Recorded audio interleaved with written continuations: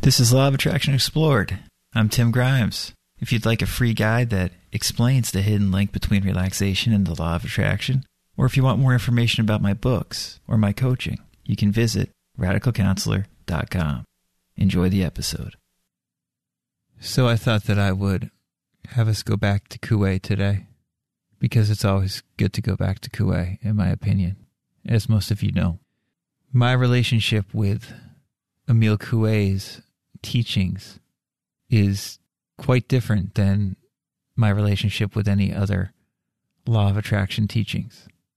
Because as I've said many times, Coué is really explaining the fundamental psychology behind so many of these law of attraction principles, and doing it in such a straightforward manner that it's almost like looking at a medical textbook for how these things work.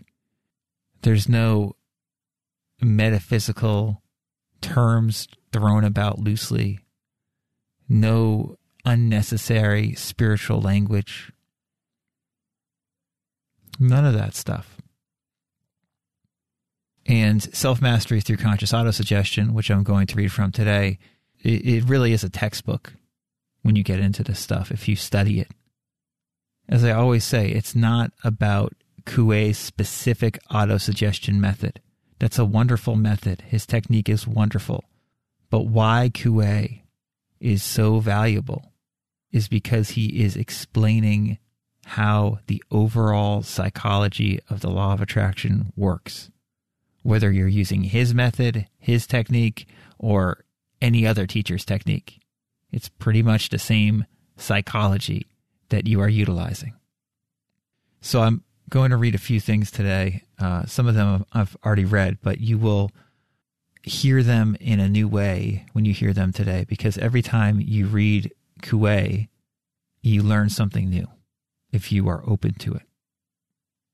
Coué says, when you want to manifest something, he says, your state of mind must be, I desire to do or to have such and such a thing, and I am about to do or to have it. That is how we get something into our lives. We desire to have it or to do it, and we believe, we imagine, and therefore believe that we are going to do it or have it. And so we get it. One way or the other, we get it. Let me read this quote as part of its larger context in the book.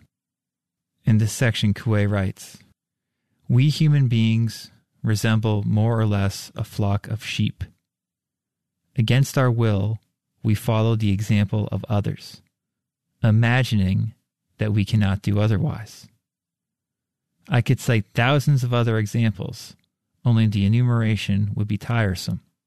I cannot, however, omit emphasizing this factor of the enormous power of imagination, otherwise called the unconscious, in its fight against the will. Drunkards would gladly stop drinking, but they cannot control themselves. Ask them. They will tell you, in all sincerity, that they would like to be abstemious, that drink is disgusting to them, but that they are irresistibly driven to drink in spite of their will and in spite of the evil consequences which they know are sure to result. In the same manner, criminals commit crimes in spite of themselves. When you ask them why they have acted that way, they reply, I could not help myself. I was pushed to it. It was beyond my power of resistance. And the drunkard as well as the criminal speaks the truth. They are forced to act as they do because they imagine that they cannot help themselves. I do not say that your will is not a power. On the contrary, it is a great force, but it almost always turns against you. Your state of mind must be, I desire to do or to have such and such a thing, and I am about to do or to have it. If you make no will efforts, you will succeed. Now then, we who are so proud of our willpower, we who think that we act voluntarily, we are, in reality, only poor puppets directed by our imagination, which holds the reins. We cease to be puppets only after we have learned to consciously direct our imagination. So, this is what we always talk about, and it's so straightforward that I fear that many of you will not grasp it the first time you hear it.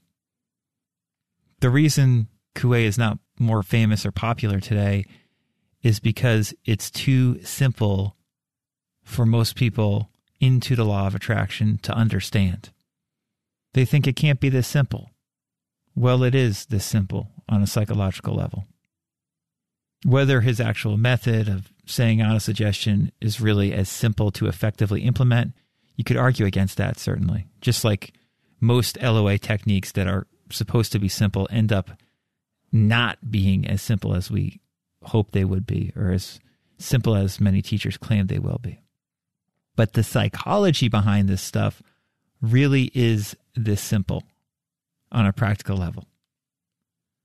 You don't have to draw yourself into a frenzy of feeling and think, I already have this thing. I already possess it. Like Neville or some other law of attraction teachers recommend. You don't have to do that in order to get the thing. If you simply think, I desire to have this thing and I'm going to get it, you're going to get it. If you have the certainty that it is coming to you, that you are going to get it, you're going to get it, if it's within the laws of nature.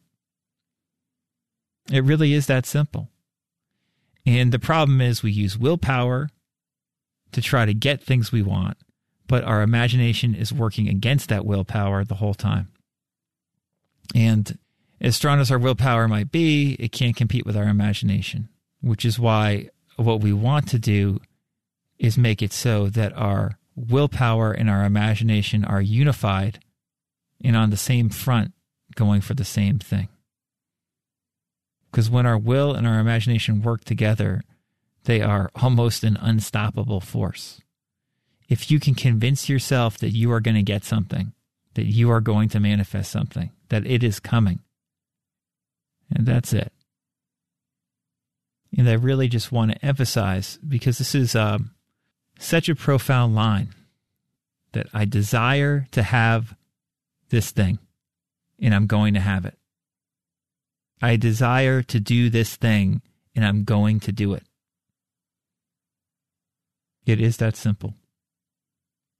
And we like to complicate it, but there's really no need.